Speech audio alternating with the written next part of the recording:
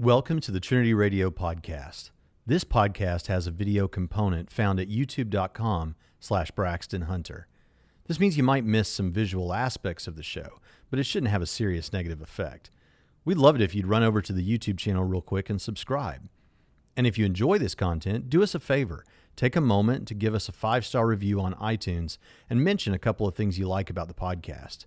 If you really appreciate the show, you can help make it better and get extra content for as little as $1 a month at patreon.com/Trinity Radio.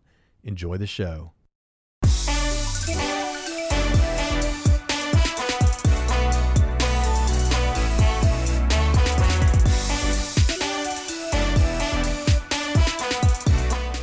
What an astonishing thing a book is. It's a flat object made from a tree with flexible parts on which are imprinted lots of funny dark squiggles. But one glance at it and you're inside the mind of another person. Maybe somebody dead for thousands of years. Across the millennia, an author is speaking clearly and silently inside your head, directly to you. Writing is perhaps the greatest of human inventions, binding together people who never knew each other, citizens of distant epochs. Books break the shackles of time. A book is proof that humans are capable of working magic. Carl Sagan, from his 1980s television program, The Cosmos. This is a video that can stand on its own. So if this is the only video you've seen in this series, that's perfectly fine. Don't go away. Don't go looking for the series. But this is a response to what several atheists have said to me after I made a video called 10 Questions for Atheists. And I asked the question in that video, question number 9 was, what are the last 3 academic works that you've read by, I can't remember if I said by theists or by Christian theists. Let's just go with theists to make it easier. And the reason I'm asking is because I want to know, are you getting the best that the other side has to offer, or are you getting most of your information from blog articles or YouTube videos? This is not meant to be presumptuous toward atheists, because there are a lot of Christians that do the same thing. But this was an interesting one. Some of those who responded simply calmly provided the answers to those questions. I would point you to the videos made in response to my 10 questions by the channel Crusade Against Ignorance, or Noel Plume's channel, or Vagrant Sam. All 3 of those, and probably others, just listed off some of the books that they'd read, and I thought that was great. Some seemed put off by this question, though, and reasoned that Christian thinkers should be putting the best points that they have, the best evidence, the best reasons to believe, in YouTube videos so that we can see them clearly, and if we want to go deeper, then skeptics and atheists can go deeper. Some tried to read my mind and assume that no matter what books they've read, what I'm going to say is, oh, well, you read the wrong book. If you'd read this other book, well, then you wouldn't be an atheist, or something like that. Most respondents turned the tables on me and asked me what books I have read. What are the last 3 scholarly books from an unbeliever that I have read? And so we'll tackle all of these questions in the video, but let's first start by talking a little bit about the value of books. 2 years ago, I engaged in a friendly competition with members of the Trinity Radio Facebook group that we have. It's called Trinity Radio Primetime Discussion if you want to be a part of it and maybe be a part of competitions like this in the future. The idea was to see how many books we could read off of our great books list. And so we want to see who could read the most books off of that list in a year's time. And so I made it to 30, somewhere between 30 and 40 books. Standouts for me were the autobiography of Benjamin Franklin, Paradise Lost by John Milton, and The Brothers Karamazov by Dostoevsky. These were incredible books, powerful books, and I go back to them in my thinking on almost a daily basis, at least one of them, if not all 3. Videos are great, YouTube videos are great, but books get into your blood in a way that videos don't. Having to come back to them each day challenges your thinking. I've changed my mind from videos before, but books are just a little bit different. For instance, with theology, I had only been exposed to probably the most prominent view of hell in the history of the church, the traditionalist view. And so I needed a book like Steve Gregg's All You Want to Know About Hell to challenge my thinking on that. I needed to hear someone present some of the good reasons to believe that evolution is true, since most of what I'd heard had been from either intelligent design individuals who mostly don't believe in evolution, or young earth creationists. And so I needed a book like Francis Collins' The Language of God. Or bring it to the atheist and theist debate. I needed the books like Reasonable Faith and God, Freedom, and Evil, and The Resurrection of Jesus, a new historiographical approach. I needed those books, obviously, to hear what the Christians were saying, but I also needed to hear from Hume and Mackey and Rowe and Ehrman and others, because those would challenge me to think through what I thought to be good evidence and to hear what others had to say. And these needed to be in book form. In book form, a lengthy case could be made for a particular argument that builds each chapter on the one before. I get the idea from what some skeptics were saying in response to me. Well, theists should just put the best they have into a video and call it a day. And if we want to go deeper, then we'll go deeper because of that.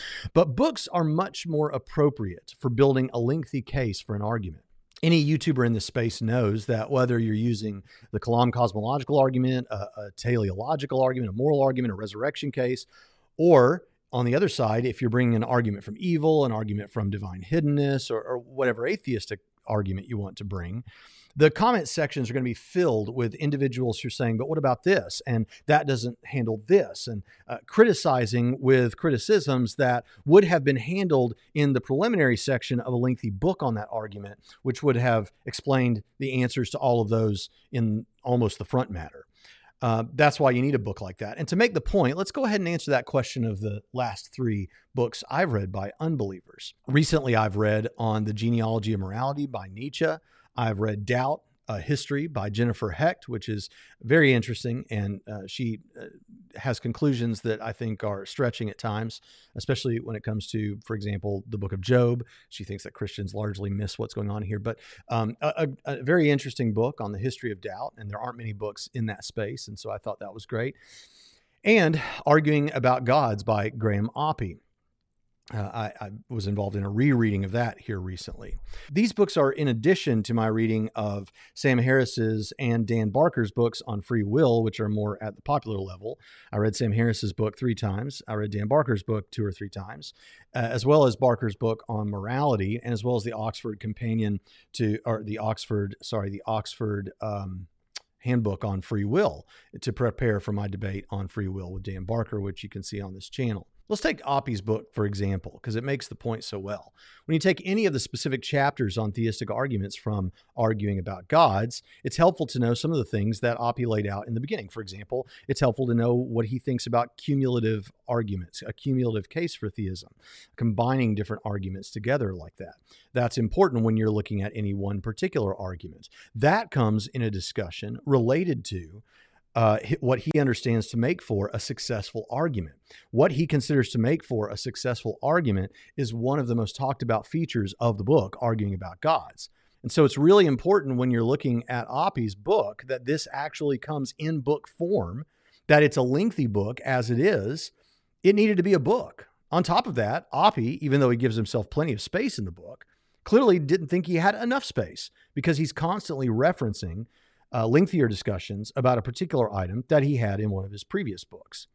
The point is, you couldn't do that in a YouTube video, and the YouTube video would get watered down with assumptions that the viewer has about a variety of things that they take to be relevant criticisms of a particular argument. When in a book, those things can all be fleshed out early on, and you have one volume that addresses the most relevant features of that argument, whether it's for God's existence or against God's existence. Oppy's book needed to be a book. It needed to be that book, the way that it is. Now, obviously, as a YouTuber, I think that videos have their own benefits, and they can be very powerful in a different way, but they shouldn't, in my opinion, replace books. Well, what about the suggestion that I'm just playing a game with atheists by asking this question? Maybe I'm actually just setting up to say whatever book they present wasn't academic enough, or whatever book they present, they would have believed if they'd read this one over here. Well, I began this video by pointing to some channels that I thought did a good job of listing some good books, and I have no criticism. Rather, my point is, I'd like to know what people are reading, because I'd like to see the conversation elevated based on the kinds of material that we're putting into our heads. To that end, before we go, I'd like to share with you how it is that I try to get through 30 or more books at least per year, which honestly, I've got students who read a lot more than that. But I have to do this while running a seminary, running a YouTube channel, and being present for my family. So how do I do that? Well, here's what I try to do. I've been floundering lately, but I try to get up about 5 o'clock in the morning and start walking. And while I'm walking for about 2 hours, I listen to books being read to me on my phone. Now listen close. I'm not talking about Audible. I'm not talking about audiobooks that were professionally done. Most of the books that I want to read or need to read are not available in a format like that because mass audiences aren't reading them. Instead, I take my phone, I get the book on Kindle, and I know there are some purists out there that like to feel the grain of the page between their fingers and smell the book. However, I just get the Kindle book. I turn on the accessibility features on my phone so that this robotic voice reads the book to me out loud. Now, this takes some getting used to, although the AI that reads these books has gotten better over the years from when I first started doing this. The great thing about this is you can actually change the speed at which the book is read to you. And the more you do it, the faster you can listen through these books. And this is called VoiceOver on iPhone, and Android phones have their own version. Most smartphones have some version of this. And I also pause occasionally to make notes in a note-taking app on my phone for things that I want to look more deeply at later. This is how I read most of the books that I read. This is how I get through them. And I do this all while I'm walking. And some people think this might be cheating. My wife says, you can't say you read those books. You listened to those books. I don't really care. All I care about is I'm getting the information in a way that is good for me as a person who learns audibly. The best thing, obviously, is if you can write out what you've learned, write a paper or something. That's why higher education is so helpful. I don't know who said it, but it's true. Reading makes a person full. Writing makes a person precise. And that's how we remember. I also try to have conversations about the things that I've learned with other people who are interested in what I'm interested in. That way, when I hear myself talk it through, I can find where I misunderstood or where what I'm saying doesn't seem to make sense like I thought it did. And then I can go back to the book and see if I heard it correctly or read it correctly. And then I can reframe based on that. Or maybe I found a problem with what the author was saying. This is how you can get through a lot. In fact, I have a video on this for our patrons. It's not very long, but it gives a lot more resources that I use for this purpose every single day. So if you liked that, you can get more there at patreon.com/trinityradio. One last criticism I'd like to tackle is the suggestion that some have made that an atheist shouldn't be expected to read the best that the alternative has to offer because they don't believe any of this is real. Why would you read a book about Bigfoot or the Loch Ness Monster or something like that? Well, that seems right, but here's the problem with it. If you're the kind of person that's watching a video like this, still, at this moment in the video, or you comment a lot on YouTube videos, or you listen to a lot of videos related to the theism versus atheism discussion, then it seems like you are interested enough that you think that these things are important to talk about for some reason or other.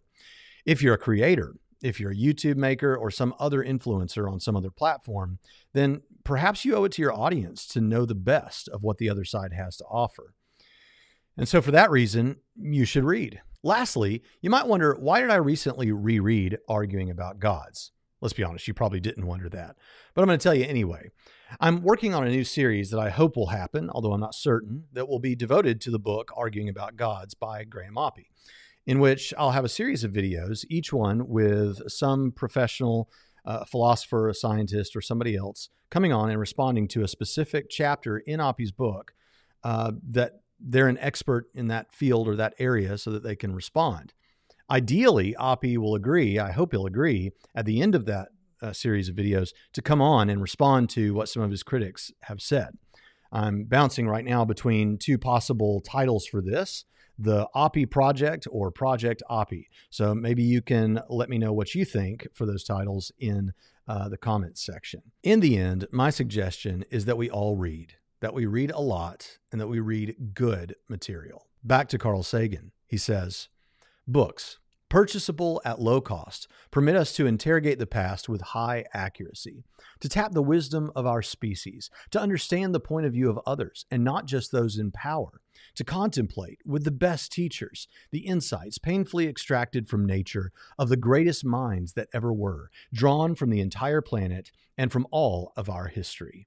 They allow people long dead to talk inside our heads.